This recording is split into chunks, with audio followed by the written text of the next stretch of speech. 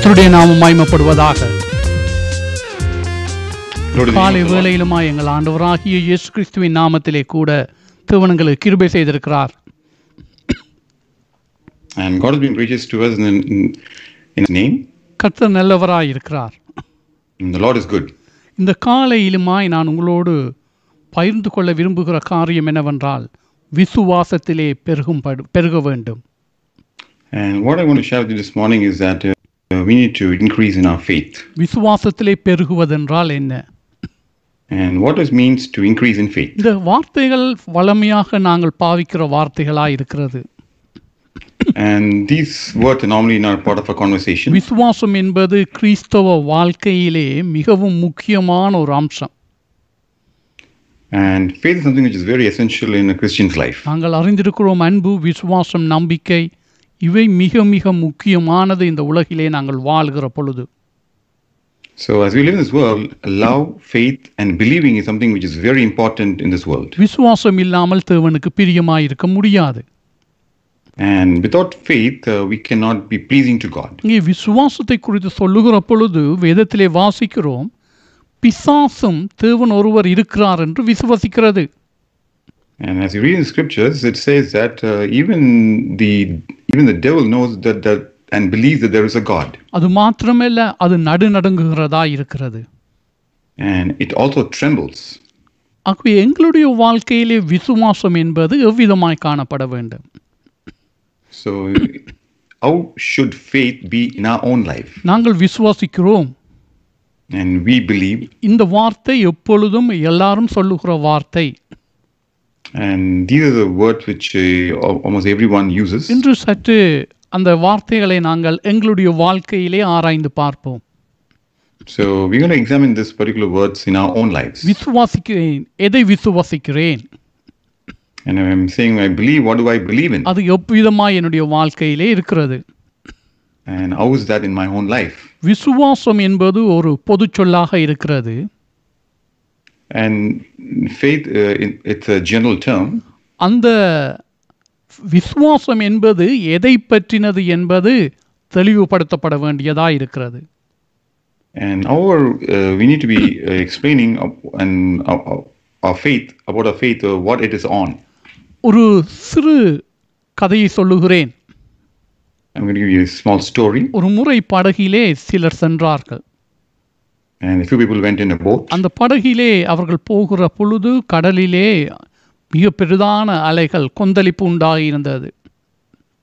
And when they were in the sea, there was a lot of the sea was raging and the waves were huge. அந்த வேளையிலே அந்த படகிலே இருந்தவர்கள் எல்லாரும் பயந்தார்கள். And at that point, everybody in the boat were really afraid. அது மனதிலே உண்டான பயம் மாத்திரமல்ல, அவர்களுடைய செயல்களிலே அது வெளிப்பட்டது. So it was not just in what they felt inside, but even in their way they were doing things and acting out, they were showing it. ஆனால் அந்த படகிலே ஒரு சிறு பையன் இருந்தான். And there was a small boy in this boat. அவன் பயப்படவில்லை. And he was not afraid. அவன் அமைதியாய் இருக்கிறான். And he's quiet. அதை பார்த்தவர்களுக்கு ஆச்சரியமாய் இருந்தது. And when people saw that, people were really surprised. அதாவது படவிலே இருந்தவர்களுக்கு அது ஆச்சரியமாய் இருந்தது. And people in that particular ship, they were really surprised by that. அப்பொழுது அவர்கள் கேட்டார்கள், உனக்கு பயம் இல்லையா என்று. And they asked him the question, aren't you afraid? அப்பொழுது அவன் சொன்னான், சுக்கான் யாருடைய கையிலே உள்ளது என்று எனக்கு தெரியும். And then he said that he knew who had the steering in their hand. என்னுடைய தாத்தாவினுடைய கையிலே அது உண்டு. So it is in the hand of my grandfather. அவர் மிகவும் அனுபவம் உள்ளவர். And he is very well experienced. அவர் என்னை விட மாட்டார். And he will not let me go. அதனாலே நான் பயப்படவில்லை. And for that reason I'm not afraid. விசுவாசமானது இவ்விதமாக ஒரு காரியம் பற்றினதாய் காணப்பட வேண்டும். So faith like that should be about a particular thing. அதாவது அவன், அந்த சிறு பையன் சொன்னான், என்னுடைய தாத்தாவின் கையிலே சுக்கான் இருக்கிறது. And the small boy said that the steering is in the hand of my grandfather. என்னுடைய தாத்தாவை எனக்கு நன்றாய் தெரியும். And I know my grandfather very well. இதே பிரகாரமாகத்தான் எங்களுடைய வாழ்க்கையிலும் விசுவாசம் என்று நாங்கள் சொல்லுகிற பொழுது எதை பற்றினது என்பதை நாங்கள் அறிக்கை பண்ண வேண்டும். So similarly, in our own life, when we say that we have faith, we need to confess on what our faith is. Pavul கடல் பிரயாணத்திலே இருந்தார், கப்பற் பிரயாணத்திலே இருந்தார். And Paul actually was journeying through ship. அந்த வேளையிலே மிக பெரிதான அலைகள் புயல் வீசியது. And at that point there was a huge storm and there was raging seas. எல்லாரும் நம்பிக்கை இழந்து போனார்கள். And everybody had lost hope. ஆனால் Pavul இழக்கவில்லை. And our Paul did not. Pavul அவர்களை சமாதானப்படுத்தி அவர்களை புசிக்க வைத்தார். And Paul was able to calm them down and then have some food. ஏனென்று சொன்னால் பவுல் சொன்னார், நான் சேவிக்கிறவர் ராத்திரியிலே என்னோடு இவ்விதமாய் பேசினார். And the reason behind that is because he said to them that the one whom I serve spoke to me like this at night. ஆனபடியினாலே நான் பயப்படுவது இல்லை. And for that reason I'm not going to be afraid. அந்த விசுவாசம் என்ன காரியத்தை பற்றினது என்று அந்த இடத்திலே வெளிப்பட்டதாய் இருக்கிறது. So there it is revealed what faith is based on. ஆகவே நாங்கள் விசுவாசிக்கிறேன் என்று அந்த வார்த்தைகளை சொல்லுகிறதிலே நின்று விடாமல் எதை பற்றினது என்பது எங்களுடைய வாழ்க்கையிலே அறிக்கை செய்யப்பட வேண்டும். So in our own lives, we just can't say that I have faith and just go on like that. Instead, we need to make sure what our faith is on. இந்த காலையிலே நாங்கள் வாசிப்போம், கொலேசியருக்கு பரிசுத்த பவுல் எழுதின நிருபம் 2ஆம் அதிகாரம் 6ஆம் வசனத்திலிருந்து 8வது வசனம் வரையும் வாசிப்போம். Let's read from Colossians chapter 2 verses 6 to 8. ஆகையால் நீங்கள் கர்த்தராகிய கிறிஸ்து இயேசுவை ஏற்றுக்கொண்டபடியே அவருக்குள் வேர் கொண்டவர்களாகவும் அவர் மேல் கட்டப்பட்டவர்களாகவும் அவருக்குள் நடந்து கொண்டு நீங்கள் போதிக்கப்பட்டபடியே விசுவாசத்தில் உறுதிப்பட்டு ஸ்தோத்திரத்தோடு அதில் பெருகுவீர்களாக. லௌகீக ஞானத்தினாலும் மாயமான தந்திரத்தினாலும் ஒருவனும் உங்களை கொள்ளை கொண்டு போகாத படிக்கு எச்சரிக்கையாயிருங்கள். அது மனுஷர்களின் பாரம்பரிய நியாயத்தையும் உலக வழிபாடுகளையும் பற்றினதே அல்லாமல் கிறிஸ்துவை பற்றினது அல்ல. As you therefore have received Christ Jesus the Lord, so walk in him, rooted and built in him and established in the faith, as you have been taught, abounding in it with thanksgiving. Beware lest anyone cheat you through philosophy and empty deceit, according to the tradition of men, according to the basic principles of the world, and not according to Christ. 7வது வசனத்திலே அவர் சொல்லுகிறார், ஸ்தோத்திரத்தோடே அந்த விசுவாசத்திலே நாங்கள் பெருக வேண்டும். And in verse 7 we read that we need to abound in this faith with thanksgiving. விசுவாசத்தில் உறுதிப்பட்டு ஸ்தோத்திரத்தோடே பெருக வேண்டும். And having established in faith, we need to abound in it with thanksgiving. இப்பொழுது இந்த விசுவாசம், இவர் சொல்லுகிற விசுவாசம் எதை பற்றினது? So the faith that he's talking about, what is it about? முதலாவதாய் 6வது வசனத்திலே அவர் சொல்லுகிற காரியத்தை பார்ப்போம். So in verse 6, let's see what he's saying. கர்த்தராகிய கிறிஸ்து இயேசுவை ஏற்றுக்கொண்டபடியே. As you have received Christ Jesus the Lord. இன்றைய நாளிலே எங்களுடைய வாழ்க்கையிலே இந்த வசனத்தை எவ்விதமாய் பார்க்க இருக்கிறோம்? So this particular verse, how are we seeing that in our own life? கர்த்தராகிய இயேசு கிறிஸ்துவை ஏற்றுக்கொண்டபடியே. As you have received Christ Jesus the Lord. கர்த்தராகிய இயேசு கிறிஸ்து எங்களுடைய வாழ்க்கையிலே யாராய் இருக்கிறார்? And who is the Lord Jesus Christ in our own life? அவர் கர்த்தர். He is Lord. எங்களுடைய ஒவ்வொரு பேருடைய வாழ்க்கையிலும் அவர் யாராய் இருக்கிறார்? And in our personal lives, who is he? இன்றைய நாளிலே அவரை யாராக நீங்கள் ஏற்றுக்கொண்டிருக்கிறீர்கள்? So how have you accepted him in your own life? கர்த்தர் தம்முடைய சீஷர்களை பார்த்து கேட்டார், என்னை மனிதர்கள் யார் என்று சொல்லுகிறார்கள்? And looking to the disciples, Jesus asked them the question, who do you think that I am and what are they saying about it? ஒவ்வொரு மனிதர்களுக்கும் ஒவ்வொரு அபிப்பிராயம் காணப்பட்டது. And each one has their own opinion. சிலர் சொன்னார்கள் தீர்க்கதரிசிகளில் ஒருவர். And few said that you are one among the prophets. இன்றைய நாளிலும் அவ்விதமாய் சொல்லுகிறவர்கள் இருக்கிறார்கள். And a few of people still have opinion. இன்னும் சிலர் சொன்னார்கள் எலியா உயிர் தழும்பினார். And others said that you are Elijah who has come back. இன்னும் சிலர் சொன்னார்கள் யோவான் ஸ்நானன் உயிர் தழும்பினார். And others said that you are John the Baptist who has come back. இந்த பிரகாரமாய் பல அபிப்பிராயங்கள் அங்கே மனிதர்கள் மத்தியிலே காணப்பட்டது. So like that there were many opinions like this among the people. கர்த்தர் தம்முடைய சீஷரிடத்திலே கேட்டார், நீங்கள் என்னை யார் என்று சொல்லுகிறீர்கள்? And then he asked the disciples, who do you think I am? அப்பொழுது அவர்கள் சொன்னார், அங்கே பேதுரு சொன்னார், நீர் ஜீவனுள்ள தேவனுடைய குமாரனாகிய கிறிஸ்து. At that point, Peter replied and said, you are Christ, the Son of the living God. அந்த வார்த்தை அவர் சொன்னார், நீ சொல்லுவது உண்மை. And then Jesus said, what you say is true. அதை பரமபிதா உனக்கு வெளிப்படுத்தினார். And the Heavenly Father is the one who has revealed this to you. இந்த காரியத்தை பேதுரு தன்னுடைய வாழ்க்கையிலே இறுக பற்றி கொண்டார். And Peter held this very firmly in his own life. மற்ற அப்போஸ்தலர்களும் அந்த காரியத்தை இறுக பற்றி கொண்டார்கள். And even the other apostles, they also were holding on to this firmly. அதனாலே அவர்கள் உறுதியாக கர்த்தரை குறித்து சாட்சி கொடுத்தார்கள். And for that, they were able to really bear witness about him. இன்றைய நாளிலே எங்களுடைய வாழ்க்கையிலே அவர் யாராய் இருக்கிறார்? And today, who is he in our own life? அதாவது மனிதர்கள் ஏற்றுக்கொள்வதற்காக பல காரியங்களை சொல்லுகிறார்கள். And just to be accepted, people say a lot of things. சில வேளைகளிலே மனிதர்களுடைய முகங்களை முறித்து விடக்கூடாது, அதாவது மற்றவர்களை ஹேர்ட் பண்ணப்படாது என்று சொல்லி எல்லாவற்றுக்கும் தலையை அசைத்து விட்டு செல்லுகிறார்கள். And people who just agreed with everything because they don't want to hurt other people. அதற்காக தலையை எப்பொழுதும் அசைத்து நீங்கள் சொல்லுகிறது சரி என்று சொல்லிவிட்டு போய்விடுகிறார்கள். And for that reason, they just say yes to everything the other person is saying and shake their head and agree and keep going. பிரச்சனைகள் வேண்டாம். And no need to face any issues. அவர்களோடு வாக்குவாதம் பண்ண வேண்டாம். And we don't need to have an argument with ஆகவே them. விதமாய் தலையை அசைத்து விட்டு போய்விடுவோம்.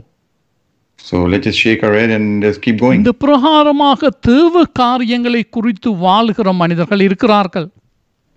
And there are people who live like this regarding the things of God too. அவர்களை குறித்து எசாயா தீர்க்கதரிசி தன்னுடைய தீர்க்கதரிசனத்திலே சொல்லியிருந்தார்.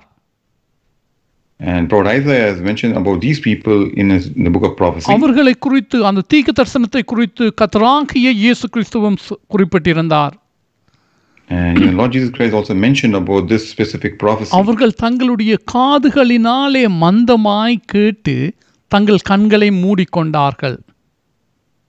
And these people are dull to hearing what they were hearing, and then they close their eyes too. அதாவது சத்தங்கள் வருகிறது தெரிகிறது, ஆனால் கவனம் செலுத்தவில்லை.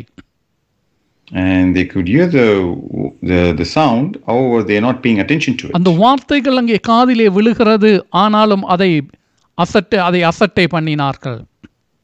And they were able to listen to the words, however they ignore it. அது மாத்திரமல்ல, சம்பவங்கள் நடைபெறுகிறது, அதை பாராதபடிக்கு முகத்தை வேறு புறமாய் திருப்பிக் கொண்டார்கள்.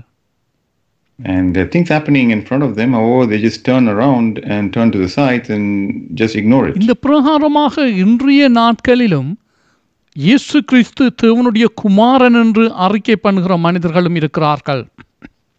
And even today there are people who confess that Jesus Christ is the Lord. தங்களுடைய வார்த்தையிலே மாத்திரம் அதை சொல்லிவிட்டு போகிறார்கள். And just in their words they do ஆனால் that. வாழ்க்கையிலே அது காணப்படவில்லை.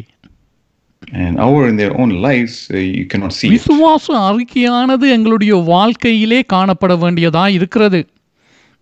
And the confession of faith is something which should be seen with our life. விசுவாசம் என்றது, விசுவாசத்தின் அறிக்கையானது வெறும் வார்த்தைகளிலே முடிவது அல்ல. So the confessions of faith doesn't just end with words alone. மாறாக அது வாழ்க்கையிலே காண்பிக்கப்படுகிறதா இருக்கிறது. And instead it has to be revealed in our நாங்கள் life. வேதத்திலே வாசிக்கிறோம், எபிரேயரிலே சொல்லப்பட்டிருக்கிறது, விசுவாசத்தினாலே முற்பிதாக்கள் நற்சாட்சி பெற்றார்கள். And we read in the book of Hebrews that because of faith the forefathers are they have a very good witness. அங்கே தேவன் அதை அங்கீகரித்தார். And God approved it. அவர்கள் வார்த்தையிலே அதை முடித்து விடவில்லை. These people did not just do it in their words alone, தங்களுடைய வாழ்க்கையிலே அதை காண்பித்தவர்களாய் இருக்கிறார்கள். and they actually showed it with their life. ஆகவே இந்த காலை வேளையிலே நாங்கள் விசுவாசத்தை குறித்து பேசுகிற பொழுது இயேசு கிறிஸ்துவை நாங்கள் ஏற்றுக்கொண்டபடி, And as we talk about faith this morning, we need to talk as we have accepted the Lord Jesus. எவ்விதமாய் அவரை ஏற்றுக்கொண்டிருக்கிறேன், And how have I received Him? அவர் யார், Who is He? என்னுடைய வாழ்க்கையிலே அவர் யாராய் இருக்கிறார். And who is He in my own life? நாங்கள் இந்த காரியத்தை நன்றாய் அறிந்திருக்கிறோம். And we know this very well. அப்போஸ்தலர் நடபடிகள் 4ஆம் அதிகாரம் 12ஆம் வசனத்திலே அவர் மன்னிக்கவும், யோவான் சுவிசேஷத்திலே நாங்கள் வாசிக்கிறோம் 5ஆம் அதிகாரம் 22ஆம் வசனத்திலே, In John chapter 5 verse 22 we read this. அந்த இடத்திலே சொல்லப்படுகிறது, அன்றியும் பிதாவை கனம் பண்ணுகிறது போல எல்லோரும் குமாரனை கனம் பண்ணும்படிக்கு பிதாவானவர் தாமே ஒருவருக்கும் நியாய தீர்ப்பு செய்யாமல் நியாய தீர்ப்பு செய்யும் அதிகாரம் முழுவதையும் குமாரனுக்கு ஒப்பு கொடுத்திருக்கிறார். For the Father judges no one, but has committed all judgment to the Son, that all should honor the Son just as they honor the Father. He who does not honor the Son does not honor the Father who sent him. அவரே நியாய தீர்ப்பு செய்கிறவராய் இருக்கிறார். And He is the one who judges. இயேசு கிறிஸ்து நியாயம் தீர்க்கிறவராய் இருக்கிறார். And Jesus is the one who is going to be passing the நாங்கள் judgment. அப்போஸ்தலர் நடபடிகள் 4ஆம் அதிகாரம் 10ஆம் அதிகாரம் 42வது வசனத்திலே வாசிக்கிறோம். So in Acts chapter 10 verse 42 we read. அந்த இடத்திலே சொல்லப்படுகிறது, கர்த்தராகிய இயேசு கிறிஸ்துவே நியாயம் தீர்க்கிறவராய் இருக்கிறார். And that Lord Jesus Christ is the one who will judge. அன்றியும் அவரே உயிரோடு இருக்கிறவர்களுக்கும் மரித்தவர்களுக்கும் தேவனால் ஏற்படுத்தப்பட்ட நியாயாதிபதி என்று ஜனங்களுக்கு பிரசங்கிக்கவும் சாட்சியாக ஒப்புவிக்கவும் அவர் எங்களுக்கு கட்டளையிட்டார். And He commanded us to preach to the people and to testify that is He who was ordained by God to be judge of the living and the dead. முதலாவதாக நாங்கள் இயேசு கிறிஸ்துவை எவ்விதமாய் ஏற்றுக்கொண்டிருக்கிறோம். So the first thing is, how have we accepted Jesus Christ? நாங்கள் அந்த கொலோசியர் 2ஆம் அதிகாரம் 6ஆம் வசனத்திலிருந்து 8வது வசனம் அந்த பகுதியிலேயே இன்றைய நாளிலே நேரத்தை செலவழிக்க இருக்கிறோம். And we're going to spend time from Colossians chapter 2 verses 6 to 8. நாங்கள் அறிந்திருக்கிறோம் இயேசு கிறிஸ்து நியாயாதிபதியாய் இருக்கிறார். And we know that Jesus Christ is the judge. அவர் நியாயம் தீர்க்கிறவராய் இருக்கிறார். And He's the one who's going to be passing the judgment. வேதத்திலே வாசிக்கிறோம், அவருக்கு முன்பாக கிறிஸ்துவின் நியாயஸ்தானத்துக்கு முன்பாக நாங்கள் ஒவ்வொரு பேரும் நிற்க வேண்டும். And we read in scriptures that each and every one should be there before the judgment seat of Jesus இதை Christ. குறித்து கர்த்தரும் சுவிசேஷத்திலே கர்த்தர் சொன்ன வார்த்தைகள் சுவிசேஷத்திலே உண்டு. And the words that Jesus spoke about this is also there in the Gospels. நாங்கள் மத்தேயுவிலே வாசிக்கிறோம், அவர் சொல்லுகிறார் மனுஷகுமாரன் நியாயம் தீர்ப்பார். And we read in Matthew that the Son of Man will be the one to judge. வெள்ளாடுகளையும் செம்மறி ஆடுகளையும் பிரிப்பது போல மனிதர்களை பிரிப்பார். And He will separate them like He separates the sheep from the goat. அந்த வேளையிலே அவர் நியாயம் தீர்க்கிற காரியத்தை குறித்து மத்தேயுவிலே நாங்கள் வாசிக்கிறோம். And the way that He is going to judge, it is written in, and we read about that in Matthew. ஆகவே இந்த நாளிலே நாங்கள் எங்களுடைய வாழ்க்கையிலே மறந்து போகாமல் உறுதியாக அறிக்கை பண்ண வேண்டியது, அவர் நியாயாதிபதியாய் இருக்கிறார். And something we need to remember and not forget, and something we need to confess, that Jesus Christ is the judge. அவர் ஒருவருக்கே நாங்கள் கணக்கு ஒப்புவிக்க வேண்டியவர்களாய் இருக்கிறோம். And it is to Him we are all accountable to. இந்த பூமியிலே பல நியாயாதிபதிகள் இருக்கிறார்கள். There are many different judges on earth. ஆனால் அவை யாவும் ஒரு மரணத்திலே முடிந்து போகிறதா இருக்கிறது. And now it all comes to an end by death. ஆனால் நீதியுள்ள நியாயாதிபதியாகிய கர்த்தர் சதா காலங்களிலும் வாழ்கிறவராய் இருக்கிறார். And the righteous judge, which is the Lord Jesus Christ, He is eternal. அவருக்கு முன்பாக நாங்கள் சதா காலங்களிலும் காணப்படத்தக்கதான நியாய தீர்ப்பை பெற இருக்கிறோம்.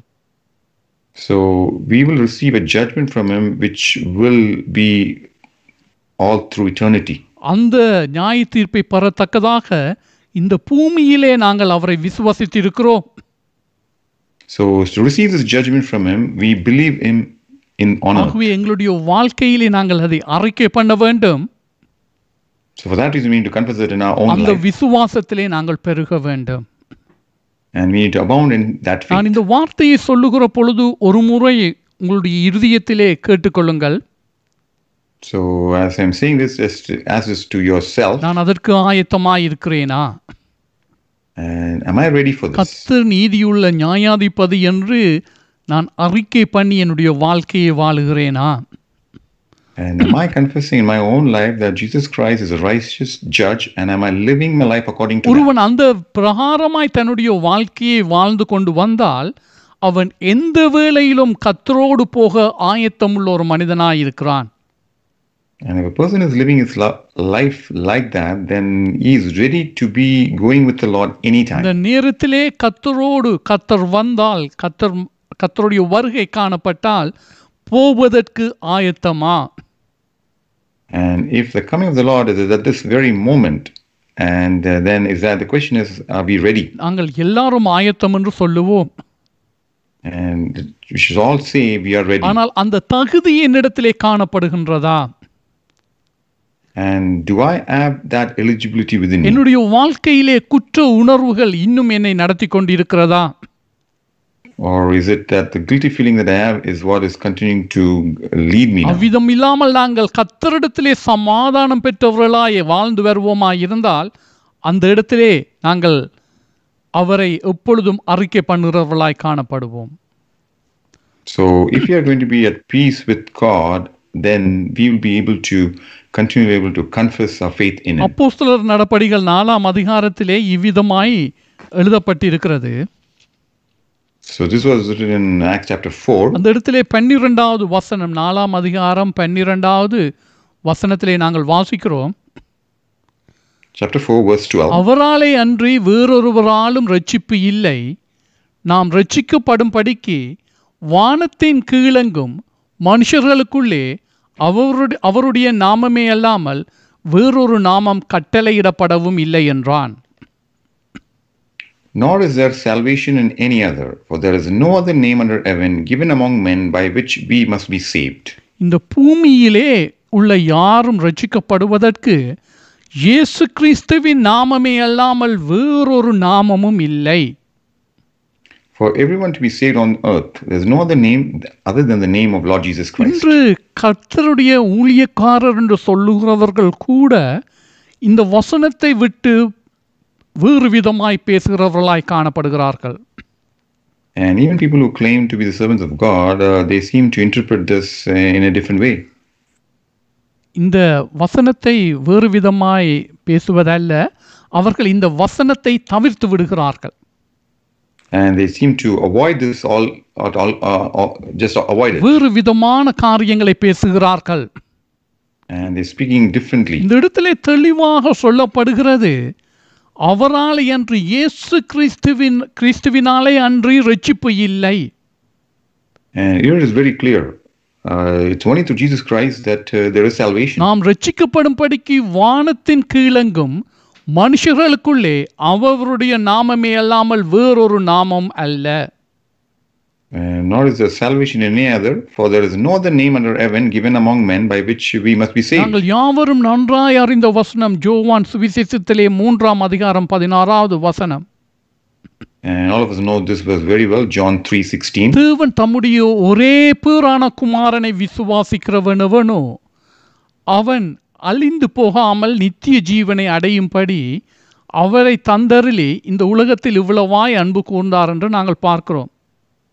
And we see there that for God so loved the world that he gave his only begotten son, that no one should perish but should have eternal life. நம்முடைய ஒரே பேரான குமாரனை விசுவாசிக்கிறவன் கெட்டு போகாதபடிக்கு விதமாய் செய்தார்.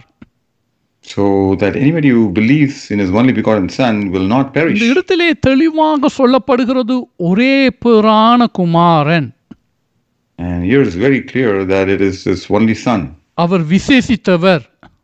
and He is the special one. அவர் எல்லாவற்றுக்கும் மேலாய் உயர்ந்தவராய் இருக்கிறார். And He is above and honored above everything else. அவரே இரட்சகராய் இருக்கிறார். And He is the இன்றைய Savior. நாட்களிலே மனிதர்களுடைய சிந்தனையிலே வேறு பலர் காணப்படலாம்.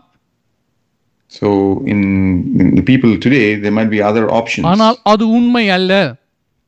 Oh, that is not true. ஏனென்றால் இயேசு கிறிஸ்து பிதாவாகிய தேவனுடைய ஒரே பேரானவராய் காணப்படுகிறார். And the reason is the Lord Jesus Christ is the only one begotten. அந்த அவருக்கு நிகராய் யாரும் இல்லை. And there is none equal to Him. அவரைப் போல யாரும் இல்லை. And there is none like அதை Him. குறித்துத்தான் இந்த இடத்திலே அப்போஸ்தலர்கள் சொல்லுகிறார்கள், அவருடைய நாமமே அல்லாமல் வேறு எந்த நாமமும் கட்டளையிடப்படவில்லை. And for that reason, we see here in this in the Acts of the Apostles that there is no other name under the heaven which has been given unto us. கர்த்தர் நிறைவான பலியை கொடுத்து அந்த காரியத்தை நடத்தி முடித்தார். And the Lord gave the perfect sacrifice and He accomplished it. ரட்சிப்பை நிறைவேற்றினார். And He fulfilled the அந்த salvation. நாமத்தினாலே மாத்திரம் ரட்சிப்பு உண்டு. And there is salvation available only through this name. பிரியமானவர்களே, இந்த வார்த்தைகளை நாங்கள் பேசுகிறோம். And we speak these words. இந்த வார்த்தைகளை எங்களுடைய வாழ்க்கையிலே நாங்கள் எவ்விதமாய் அறிக்கை பண்ணுகிறோம். And how are we confessing these words in our own அந்த life? வார்த்தை இந்த வார்த்தையின்படி எங்கள் ஆண்டவரை இறுக பற்றிக் கொள்கிறவர்களாய் காணப்படுகிறோமா? And are we able to firmly hold on to the Lord based on these words? இந்த பூமியிலே மனிதர்கள் வாழுகிற பொழுது தங்களுக்கு தேவையான பெரிதான பொக்கிஷமாய் சிலவற்றை பிடித்துக் கொள்கிறார்கள். So as people live on the earth, certain people hold on to certain things as great treasures for themselves. தங்களுடைய வாழ்க்கையிலே உள்ள காரியங்களை, தாங்கள் சேர்த்து வைத்த காரியங்களை இழந்து போவது யாருக்கும் விருப்பமில்லை. And whatever they have accumulated, nobody on earth wants to lose it. ஆனால் அவ்விதமாய் இழந்து போகிற நேரம் வருகிற பொழுது ஒரு சில காரியத்தை மிகவும் இறுக்கமாய் பிடித்துக் கொள்வார்கள். And at the time when it comes to losing certain things, and even at that moment, they will firmly hold on to certain things. மிகவும் அதிகமாய் முயற்சி செய்வார்கள், இந்த காரியத்தை நான் காத்துக்கொள்ள வேண்டும். And they will put in a lot of effort to make sure that they hold on to that. இது மனிதர்கள் இந்த பூமியிலே செய்கிற காரியமாய் இருக்கிறது. And there's something people on earth do. எங்களுடைய வாழ்க்கையிலே எந்த காரணத்தை முன்னிட்டும் எங்கள் ஆண்டவராகிய இயேசுவை நாங்கள் விட்டு விலகாதபடி நாங்கள் இறுக பற்றினவர்களாய் காணப்பட வேண்டும். And in our own life, we need to make sure for no reason that we give up the name of the Lord, and we need to make sure we firmly hold on to His name. ஏனென்றால் அவராலே அன்றி வேறு யாராலும் ரட்சிப்பு இல்லை. And because other than through Him, there is no salvation. இந்த பொழுது பேசின இந்த இரண்டு காரியங்களையும் சேர்த்து பாருங்கள். And the two things that you just spoken, just see together. ரட்சிப்பு எங்கள் ஆண்டவராகிய இயேசு கிறிஸ்துவினாலே அல்லாமல் வேறு யாராலும் இல்லை. And salvation is only through our Lord Jesus Christ and to no one else. அவரே ரட்சிக்கிறவராய் இருக்கிறார். And He is the Savior. அது மாத்திரமல்ல, அவரே நியாயாதிபதியாகவும் இருக்கிறார். And not just that, He is also the judge. அவருடைய சிங்காசனத்துக்கு முன்பாய் யாவரும் அங்கே பதில் சொல்ல வேண்டியவர்களாய், கணக்கொப்புவிக்க வேண்டியவர்களாய் இருக்கிறார்கள். And everybody needs to go before His throne, and they need to be accountable to Him. யானபடியினாலே யாரும் வேறு எந்த விதத்திலும் தப்பித்துக் கொள்ளலாம் என்று எண்ண முடியாது. And for that reason, nobody can think that they can escape. அதாவது அவருடைய வாழ்க்கையிலே உள்ள பொல்லாத காரியங்களிலே இருந்து தப்பித்துக் கொள்ளுவதற்கு இயேசு கிறிஸ்துவின் நாமமே அல்லாமல் வேறு எந்த நாமமும் இல்லை. And for all the things that is there in a person's life, for him to escape from all those evil things, there's only one way, and that is the name of our Lord Jesus Christ. ஆனபடியினாலே நாங்கள் இந்த காலையிலுமாய் எங்கள் விசுவாசத்தை இன்னும் உறுதியாக அறிக்கை பண்ணி கர்த்தரை பற்றிக் கொள்ள வேண்டும். And for that reason, we need to firmly confess our faith this morning, and then continue to firmly hold on to Him. கர்த்தர் சொல்லுகிறார், நாங்கள் வேதத்திலே வாசிக்கிறோம், அவர் போதகரும் ஆண்டவருமாய் இருக்கிறார். And we read in scriptures, and this was the Lord is saying too, that He is the teacher and the Savior. யோவான் சுவிசேஷத்திலே எழுதப்பட்டிருக்கிறது, And in the Gospel of John, we read நான் this. போதுகரும் ஆண்டவருமா என ஆண்டவர் தான் உங்கள் கால்களை கழுவினேன் என்று சொல்லி அவர் சொல்லியிருக்கிறார். And he's saying to them that I'm the teacher and your Lord, and I'm the one washing your feet too. அவர் போதுகரும் ஆண்டவரும். And he is the teacher and the Lord. எங்களுடைய வாழ்க்கையிலே எங்களை போதிக்கிறவர் அவராயிருக்கிறார். And in our own lives, he is the one who is teaching இந்த us. வார்த்தையை எவ்விதமாக நான் விளங்கிக் கொள்ளுகிறேன்? And how am I understanding this? அதாவது அவர் சொன்ன காரியங்களை அல்லாமல் வேறு எந்த காரியங்களும் முதன்மையான இடத்தை எடுத்துக்கொள்ளுவது இல்லை. Other than what he has said, nothing else can take the first place in my life. ஏனென்றால் போதகர் அவராக இருக்கிறார். The reason is he is the teacher. நாங்கள் பேசுகிற வார்த்தை வசனங்கள் அவருடையதாய் காணப்படுகிறது. And the words and the things that's being shared is about him. அதை அல்லாமல் வேறு எந்த காரியமும் இல்லை. And there's nothing other than those இந்த things. காலையிலே நாங்கள் அவரை போதகராயும் ஆண்டவராயும் எங்களுடைய வாழ்க்கையிலே ஏற்றவர்களாய் இருக்கிறோம். And this morning we are people who accepted him as our teacher and Lord. இப்பொழுது அந்த காரியம் எங்களுடைய வாழ்க்கையிலே அறிக்கை செய்யப்படுகிறதா? And the thing that we need to see is, are we confessing this in our life? கர்த்தருடைய வார்த்தைக்கு விரோதமாக என்னுடைய செயல்கள் காணப்படுகிறதா? Or is my action which is going against the word of the Lord? கர்த்தருடைய வார்த்தையை நான் அலட்சியம் பண்ணுகிற வாழ்க்கை வாழ்ந்து கொண்டிருக்கிறேனா? Or am I living a life of ignoring the word of the Lord? தேவன் பரிசுத்தராய் இருக்கிறார். The Lord is holy. சற்று ஒரு முறை இந்த சம்பவத்தை மனக்கண் முன்பாய் கொண்டு வாருங்கள். And just imagine this particular incident before your இந்த eyes. பூமியிலே நீதிமன்றங்கள் உண்டு. And there are courts in this world. இந்த நீதிமன்றத்துக்கு போகிற பொழுது அங்கே நீதிபதி இருப்பார். So when you go to the court, a judge will be there. நீதிபதிக்கு முன்பாக ஒருவன் தான் விரும்பியபடி நடந்து கொள்ள முடியுமா? And can a person just behave as he wants in front of this judge? அலட்சியமாய் தன்னுடைய காரியங்களை குறித்து நிற்க முடியுமா? And can he behave in a very negligent way about his own case? சற்று யோசியுங்கள், ஒரு மனிதன் மிகவும் பெரிதான ஒரு குற்றச்சாட்டுக்கு உட்பட்டவனாய் இருக்கிறான். And there's this particular person who has been charged with one thing. அவன் பூமியிலே உலகத்திலே வாழுகிற பொழுது அந்த பிரதான குற்றச்சாட்டுக்கு உட்பட்டான். So when he was on earth, he was subject to that charge. அவன் அகங்காரம் உள்ளவனாய் அந்த காரியத்தை செய்தான். As an arrogant man, he did this. அகங்காரமாய் மனிதர்களோடு நடந்து கொண்டான். And he was just arrogant with everyone around him. இப்பொழுது அங்கே காவலாளர்கள் அவனை பிடித்து கொண்டு போய் நீதிபதிக்கு முன்பாய் நிறுத்தி இருக்கிறார்கள். Now the police officers have taken him and arrested him and put him in front of the judge. இப்பொழுது அவன் உலகத்திலே தான் நடந்த பிரகாரமாய், மனிதர்கள் மத்தியிலே நடந்த பிரகாரமாய் அந்த நீதிபதிக்கு முன்பாய் நடந்தால் அவனுடைய நிலைமை என்னவாய் இருக்கும்? And how would it be if this particular person continued to behave in the way that he was behaving arrogantly in front of this world before the judge? அந்த நீதிபதியை அலட்சியம் பண்ண முடியுமா? And can he ignore this judge? அவனுக்கு அவனுடைய தண்டனை வலு சீக்கிரமாய் அவனுக்கு கொடுக்கப்பட்டுவிடும். And he would be guilty, and a guilty verdict would be passed very quickly upon him. இப்பொழுது தேவகுமாரனாகிய இயேசு கிறிஸ்து நியாயாதிபதியாய் இருக்கிறார். And the Lord Jesus Christ is the judge. அவரை அலட்சியம் பண்ணி இந்த பூமியிலே நாங்கள் வாழுகிறவர்களாய் காணப்பட்டால் எங்களுடைய நிலை எவ்விதமாய் காணப்படும்? And how will our life be if you're going to be ignoring him on earth? அவருக்கு முன்பாய் போகிற நாளிலே நாங்கள் அலட்சியமாய் நிற்க முடியுமா? On the day that we are going to be before him, can he behave in a very ignorant way? இல்லை, நாங்கள் அந்த நாள் பயந்து நடுங்குகிற நாளாய் காணப்படும். Instead, that day will be a day of fear and trembling. வேதம் சொல்லுகிறது, குத்தினோர் யாவரும் அவரை காண்பார்கள். And the Bible, we read that everybody who actually would bet him, they would see him. அவர்கள் கூக்குரலும் சத்தங்களோடும் காண்பார்கள். And it would be seen with their laments and cries. அங்கே யார் எங்களை காப்பாற்ற முடியும் இந்த வேளையிலே? And who can actually save us at this இந்த point? பூமியிலே காப்பாற்ற வல்லவர் ஒரே ஒருவர், அவர் ஆண்டவராகிய இயேசு கிறிஸ்து.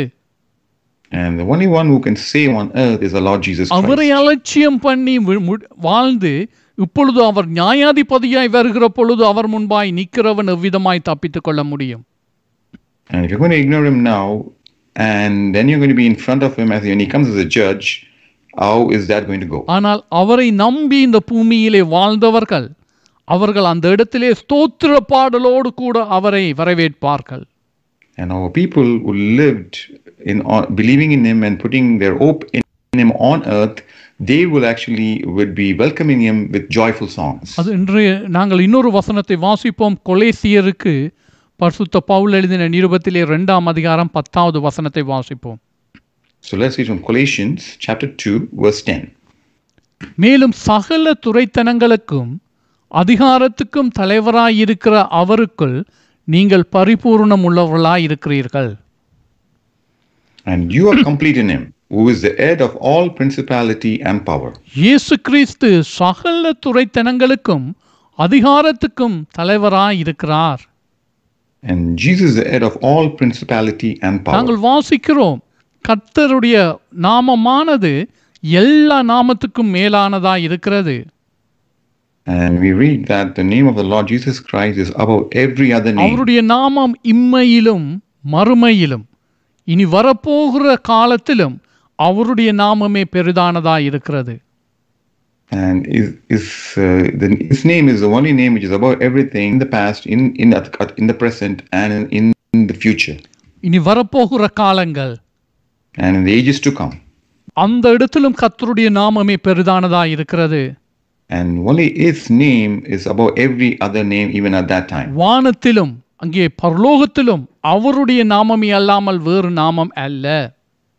And even in heaven it is his name which is above every other name. அந்த இயேசு கிறிஸ்துவின் நாமமே உயர்ந்ததாய் இருக்கிறது. And the name of Jesus is lifted above everything. பிதாவானவர் அந்த பிரகாரமாய் அவருடைய நாமத்தை கனப்படுத்தினவராய் இருக்கிறார். And that's how the Heavenly Father has honored his name. பிரியமான சகோதரனே சகோதரியே, இன்றைய நாளிலே அந்த விசுவாச அறிக்கை என்னுடைய வாழ்க்கையிலே இருக்கிறதா என்று சொல்லி நாங்கள் ஒவ்வொரு பேரும் ஆராய்ந்து பார்க்க வேண்டும். And beloved, each one we need to examine ourselves to see if this confession of faith is there in my own life. அவர் நியாயாதிபதியாய் இருக்கிறார். And he is the judge. அவரே இரட்சகராய் இருக்கிறார். And he is the our savior. எல்லா அதிகாரங்களுக்கும் துரைத்தனங்களுக்கும் மேலானவராய் இருக்கிறார். And he is above all principality and அவரே power. தேவனுடைய ஒரே பேரான குமாரனாய் இருக்கிறார். And he is the only begotten Son of the அவரே Father. போதகரும் ஆண்டவருமாய் இருக்கிறார். And he is the teacher and the our Lord. கிறிஸ்துவாய் இருக்கிறார். And he is the Christ. இந்த காரியங்களை நாங்கள் அறிக்கை செய்திருக்கிறோம் எங்களுடைய வாழ்க்கையிலே. And we all have confessed this in our own life. கர்த்தருடைய நாமத்தினாலே ஞானஸ்நானம் பெற்றவர்கள், ஏற்றுக்கொண்டு ஞானஸ்நானம் பெற்றவர்கள் இந்த வார்த்தைகளை, இந்த காரியங்களை தங்களுடைய வாழ்க்கையிலே அறிக்கை செய்தவர்களாய் இருக்கிறார்கள். And people who have been baptized, they have confessed these things in their own இப்பொழுது life. திரும்பவுமாய் நாங்கள் கொலேசியருக்கு பரிசுத்த பவுல் எழுதின நிருபத்திலே 2ஆம் அதிகாரம் 6ஆம் வசனத்தில் இருந்து 8வது வசனம் மட்டுமுள்ள வசனங்களை திரும்ப பார்ப்போம். So let's turn back to Colossians chapter 2 verses 6 to 8. அந்த இடத்திலே அவர் சொல்லுகிறார், முதலாவதாய் சொல்லுகிறார், நீங்கள் கர்த்தராகிய இயேசு கிறிஸ்துவை ஏற்றுக்கொண்டபடியே. And first is mentioning that as you therefore have received Christ Jesus the இப்பொழுது Lord. இயேசு கிறிஸ்துவை நாங்கள் எவ்விதமாக என்ன முறையிலே ஏற்றுக்கொண்டிருக்கிறோம் என்பதை குறித்து ஒரு சில காரியங்களை பேசினேன். And I spoke a few things about how the way that we have received Christ. அடுத்ததாக அவர் சொல்லுகிறார், அதே வசனத்திலே அவருக்குள் வேர் கொண்டவர்களாகவும். And in the same way he's saying being rooted in him. இப்பொழுது என்னுடைய வாழ்க்கை கிறிஸ்துவிலே வேர் கொண்ட வாழ்க்கையா இருக்கிறதா, அல்லது தொடர்பில்லாமல் நான் மேலே நிற்கிறவனா இருக்கிறேனா? Is my life actually rooted in Christ, or I have no connection and I'm just being very superficial? சில மனிதர்கள் தந்திரமாய் வாழ்கிற வாழ்க்கையை வாழ்கிறார்கள். And certain people live a very deceitful life. தமிழிலே இதை ஒப்பனையாய் சொல்லுவார்கள், விலாங்கு என்று சொல்லி அதை சொல்லுவார்கள். Eel.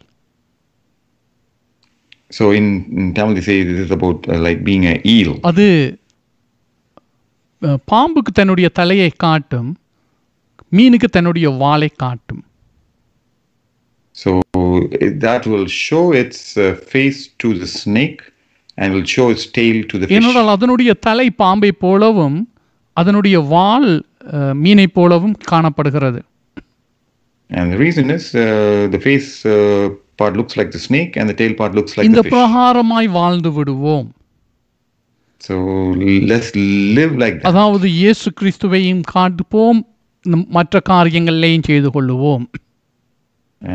Let's just show Jesus and also the others. ஆனால் இந்த இடத்திலே வேதம் தெளிவாய் சொல்லுகிறது, அங்கே பவுல் சொல்லுகிறார், நீங்கள் அவரை ஏற்றுக்கொண்டபடியே எவ்விதமாய் ஏற்றுக்கொண்டீர்களோ அந்த பிரகாரமாய் அவரிலே வேர் கொண்டிருங்கள்.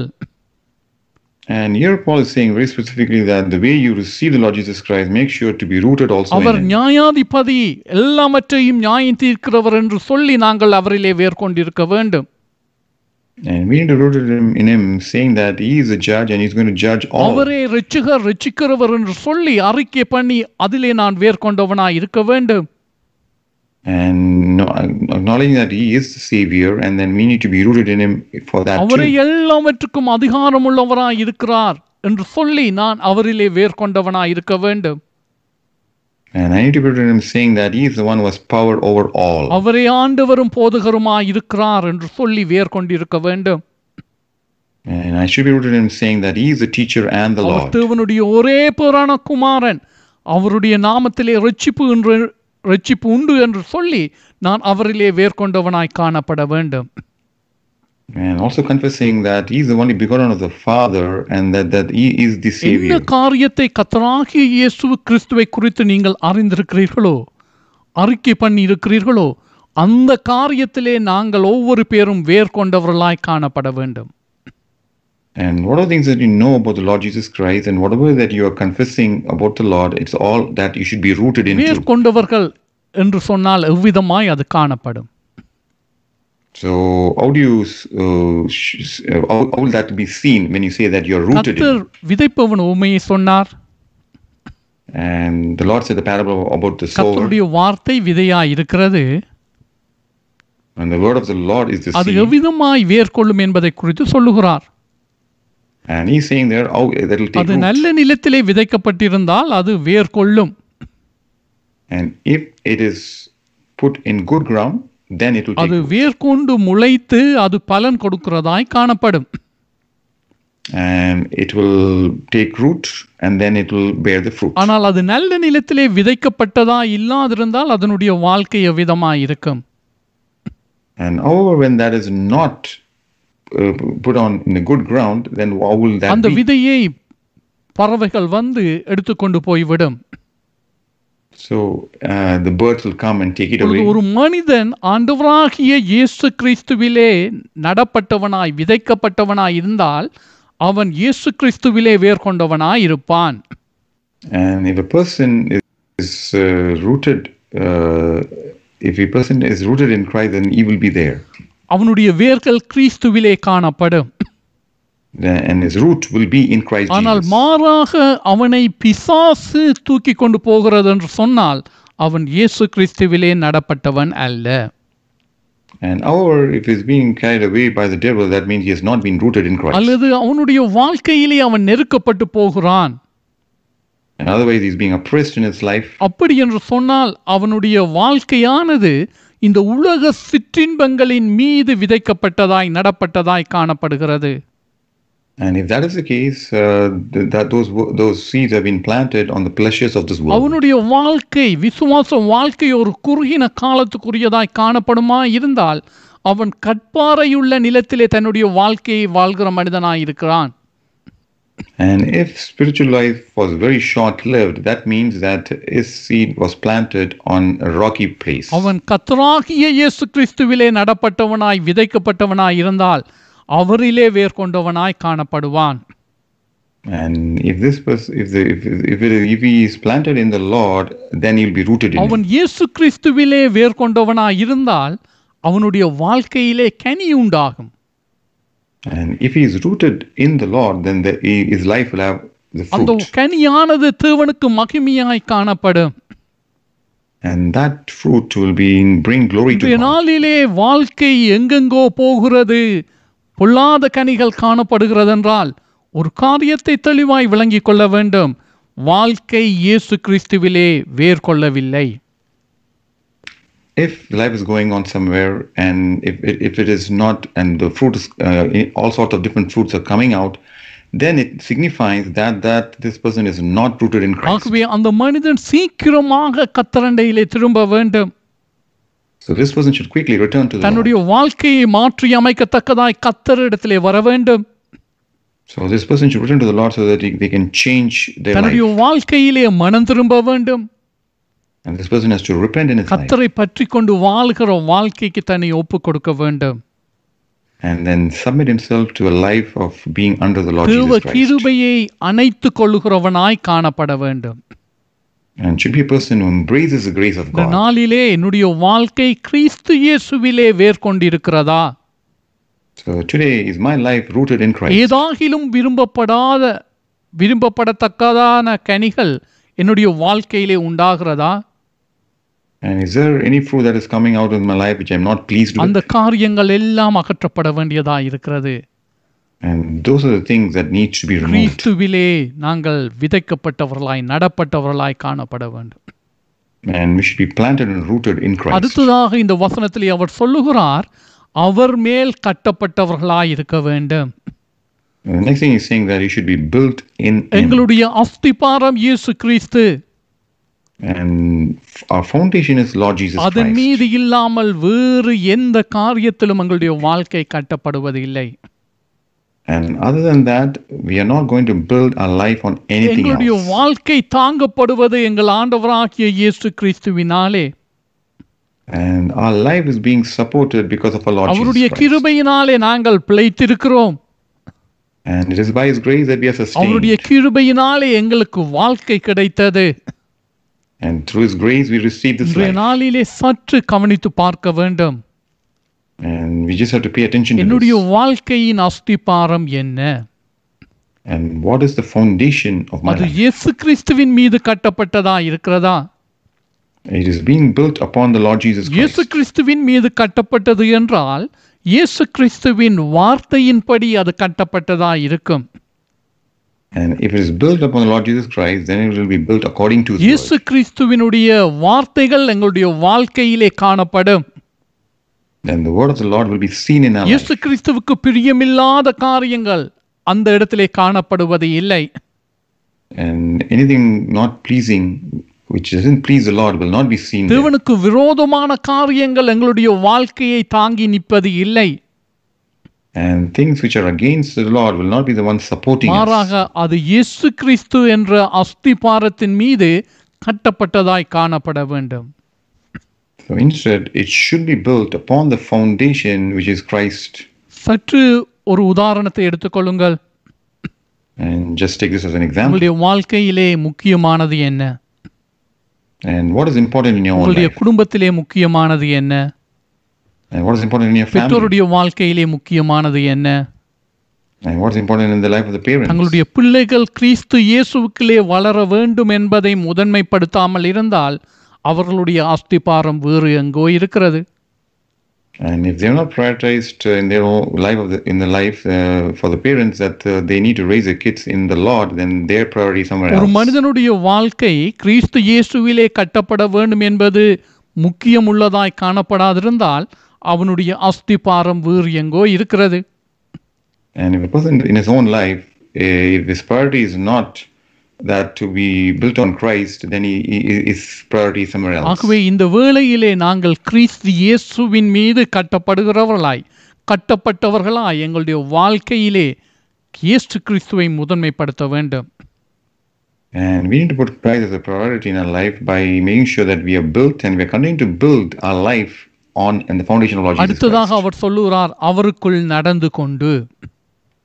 And the next thing is saying that you need to be walking இந்த in Him. காரியங்கள் எங்களிடத்தில் இருந்தால் எங்களுடைய வாழ்க்கை கிறிஸ்து இயேசுவுக்குட்பட்டதா இருக்க வேண்டும். So if you have all of these things, we should be subject to Christ. விதமாக நோவா அந்த பேழைக்குள்ளே தங்களுடைய வாழ்க்கையை வாழ வேண்டி இருந்ததோ அதே பிரகாரமாய் எங்களுடைய வாழ்க்கை கிறிஸ்து இயேசுவுக்குட்பட்டதாய் காணப்பட வேண்டும். So the way Noah had to live his life inside that ark is how we need to be making sure we subject ourselves to be under இந்த him. காரியங்களுக்கு விரோதமாய் சில காரியங்கள் இந்த பூமியிலே காணப்படுகிறது. And things which are against this are there in this அதை world. குறித்து தான் 8வது வசனத்திலே அவர் சொல்லுகிறார். And that's what he's mentioning in verse 8. அதிலே விரோதமாய் காணப்படுகிறது லௌகீக ஞானம். And what is seen there is the philosophy. அடுத்தது மாயமான தந்திரம். And then it's the empty deceit. இவ்விதமான காரியங்களை மனிதர்கள் கொண்டு வந்து தேவ பிள்ளைகளுடைய வாழ்க்கையை தடம்புரள பண்ண பார்க்கிறார்கள். And by bringing all of these things in the life of a child of God, they're trying to make sure that they go off the track. இந்த உலகமானது தங்களுடைய பாரம்பரிய காரியங்களினாலே பல பழக்க வழக்கங்களை செய்து வைத்திருக்கிறது. And this world, according to many different traditions and habits, they are doing a lot of things. அந்த காரியங்கள் தேவனுடையவைகள் அல்ல. And those things, they don't belong to அது God. தேவனுடையது அல்லாமல் இருக்கிற பொழுது அந்த காரியத்தை தேவனுடைய சன்னிதானத்துக்கு கொண்டு வருவது அல்ல. So when it doesn't belong to God, then we cannot bring that into the presence of தேவ God. பிள்ளைகள் தேவனுடைய ராஜ்யத்துக்குட்பட்டவர்கள் தேவ ராஜ்யத்தின் முறைமைப்படி தங்களுடைய வாழ்க்கையை வாழ வேண்டும். And people who are part of the kingdom of God should live their life according to the rules of the kingdom of God. நாங்கள் இந்த காலை வேளையிலுமாய் அவருக்குள்ளே வேர் கொண்டவர்களாய் அவர் மீது கட்டப்பட்டவர்களாய் அவருக்குள் நடக்கிறவர்களாய் காணப்பட வேண்டும். So this morning we should be making sure that we are rooted, we are built in Him, and we are also walking with Him. 7வது வசனத்திலே நாங்கள் வாசிக்கிறோம், நீங்கள் போதிக்கப்பட்டபடியே விசுவாசத்தில் உறுதிப்பட்டு ஸ்தோத்திரத்தோடே அதிலே பெருகுவீர்களாக. And it says there that establish in faith as you have been taught, abounding in it with thanksgiving. நாங்கள் ஸ்தோத்திரத்தோடே அந்த விசுவாசத்திலே வளர வேண்டும். And with thanksgiving, we need to abound in this faith. இன்றைய இந்த காலையிலே என்னுடைய வாழ்க்கையை நான் ஆராய்ந்து பார்க்க வேண்டும். So this morning I need to examine my own life. ஒவ்வொரு பேரும் இந்த பிரகாரமாய் கர்த்தருடைய சமூகத்திலே இந்த வார்த்தையின்படி ஆராய்ந்து பார்க்க வேண்டும். So according to this word, each one, they should be examining their life. கர்த்தராகிய இயேசு கிறிஸ்து என்னுடைய வாழ்க்கையிலே யாராய் இருக்கிறார்? And who is the Lord Jesus Christ in my own life? அதை நான் என்னுடைய வாழ்க்கையிலே உறுதியாக அறிக்கை பண்ணுகிறேனா? And am I able to firmly confess it with my அந்த life? உறுதியாக அதை அறிக்கை பண்ணி மனமகிழ்ச்சியாக அந்த விசுவாசத்திலே நான் வளருகிறவனாய் இருக்கிறேனா? And am I able to confess this and also gladly live this life? பிரியமானவர்களே, வாழ்க்கையிலே சவால்கள் சோதனை வரும் பொழுது சோர்ந்து போகாதிருங்கள். And beloved, make sure that you don't lose heart when you're facing a challenge or a trial. ஏன் அது வருகிறது என்று சொல்லி பயப்படாதிருங்கள். And don't be afraid saying, oh, why am I facing மாறாக this? இதை கடந்து ஏறிச் செல்லத்தக்கதாய் கர்த்தர் என்னை கரம் பிடித்திருக்கிறார். So instead, just remember that God has taken hold of your hands first to go overcome this. யாக்கோப்பை பார்த்து சொன்னார், யாக்கோப்பு எனும் சிறு பூச்சியே, நான் உன்னை பெரிதும் போரடிக்கிற எந்திரவுமாய் நான் ஏற்படுத்தி இருக்கிறேன். And he said to Jacob, Jacob, you little worm, I've taken you and I'm going to make you into this huge thing. அங்கே நீ கன்மலை எல்லாவற்றையும் பிளந்து விடுவாய். And you'll be able to split the mountains. உனக்கு முன்பாக தடையாய் இருக்கிற எல்லாவற்றையும் நீ உடைத்து விடுவாய். And anything that is there in front of you, you'll be able to break everything அந்த down. பிரகாரமாய் தேவன் தம்முடைய ஜனத்தை குறித்து சொல்லி இருக்கிறார். And that's what the Lord has said about His own people. ஆகவே இந்த காலையிலே சவால்கள் வருகிற பொழுது, சோதனைகள் வருகிற பொழுது விசுவாசத்தை அறிக்கை செய்வோம். So as we face a challenge or a trial in our own life, we need to make sure we confess our faith. நிச்சயமாக இந்த சவால்களை நீங்கள் சந்திப்பீர்கள். And certainly you will face these அந்த challenges. சவால்களை சந்திக்கிற பொழுது நாங்கள் எங்கள் விசுவாசத்தை இன்னுமாய் அறிக்கை பண்ண வேண்டும். And as we face the challenge, we need to even more confess our அங்கே faith. அறிக்கை பண்ணி அந்த சவால்களை வென்று கடந்து செல்ல வேண்டும். So we need to confess the faith and we need to overcome our அந்த challenge. விசுவாசத்திலே நாங்கள் உறுதிப்பட வேண்டும். And we need to make sure we are very firm and established in this இன்னும் faith. அந்த விசுவாசத்திலே நாங்கள் ஸ்தோத்திரத்தோட தேவனுக்கு நன்றி சொல்லி பெருக வேண்டும். And also we need to continuously giving thanks to God. We need to abound in this இந்த faith. உலகத்தின் காரியங்களினாலே நாங்கள் விசுவாசத்தை விட்டு ஓடிவிடக்கூடாது. And because of things in this world, we should never give up our faith in the Lord and run அவை away. யாவும் அழிந்து போகிறதா இருக்கிறது. And all those things will perish. கர்த்தரோ நிலையானவராய் இருக்கிறார். And the Lord is eternal. எங்களை அழைத்தவர் உண்மை உள்ளவர். And the one who called us is முடிவு faithful. பரியந்தவும் எங்களை நடத்துகிறவராய் இருக்கிறார். And He is the one who will carry us till the very ஆகவே இந்த end. கிழமையிலே விசேஷமாய் தியானித்து அறிக்கை பண்ணுங்கள், எவ்விதமாக கர்த்தராகிய இயேசு கிறிஸ்துவை நாங்கள் ஏற்றுக்கொண்டிருக்கிறோம். And specifically this week, make sure you will meditate upon these things and analyze saying, how have we received the அதை Lord? திரும்ப திரும்ப அறிக்கை பண்ணுங்கள். And repeatedly confess நீர் that in என்னுடைய your life. ஆண்டவரும் போதகரும், And you are my Lord and my நீர் teacher. என்னுடைய இரட்சகர், And you are my நீர் Savior. என்னுடைய மேய்ப்பர், And you are my நீர் shepherd. நியாயம் தீர்க்கிற தெய்வம், And you are the God who நீர் judges. நீதியுள்ள நியாயாதிபதி, And you are the righteous நீர் judge. எங்களுக்காக வேண்டுதல் செய்கிறவராய் இருக்கிறீர். And you're the one who's interceding நீர் for எல்லா us. அதிகாரத்துக்கும் மேற்பட்டவராய் இருக்கிறீர். And you are above all நீர் powers. எங்களுக்காக திரும்ப வருகிறவராய் இருக்கிறீர். And you're the one who's going to return for நீர் us. எங்களுக்கு நித்திய ஜீவனை தருகிறவராய் இருக்கிறீர். And you're the one who's going to give eternal life நீர் for நல்ல us. மேய்ப்பனாய் இருக்கிறீர். And you are the good நீர் shepherd. என்னை சுகமாய் வாழ பண்ணுகிறவராய் இருக்கிறீர். And you're the one who's going to make me live in a good இந்த life. காலையிலுமாய் கர்த்தருடைய சமூகத்தில் எங்களை ஒப்புக் கொடுப்போம். So this morning, let us submit ourselves in the presence of God. விசுவாசத்தை அறிக்கை பண்ணுவோம். Let us confess our தம்மை faith. நோக்கி கூப்பிடுகிறவர்களுக்கு, உண்மையாய் தம்மை நோக்கி கூப்பிடுகிறவர்களுக்கு கர்த்தர் சமீபமாய் இருக்கிறார். And all those who call upon Him, and all those who call upon Him truly, He is really close our to them. சமீபமாய் இருக்கிறார். And He is close our to உங்களை them. ஆசீர்வதிப்பாராக. And may He bless you. நாங்கள் ஜெபம் பண்ணுவோம். என் இரட்சகரும் கோட்டையும் கன்மலையும் நீரே, என் பலனான கர்த்தாவே அன்பு கூறுவேன். என் இரட்சகரும் கோட்டையும் கன்மலையும் நீரே, என் பலனான கர்த்தாவே அன்பு கூறுவேன். அன்பு கூறுவேன், அன்பு கூறுவேன், அன்பு கூறுவேன், நான் அன்பு கூறுவேன். அன்பு கூறுவேன், அன்பு கூறுவேன், அன்பு கூறுவேன், நான் அன்பு கூறுவேன். என் இரட்சகரும்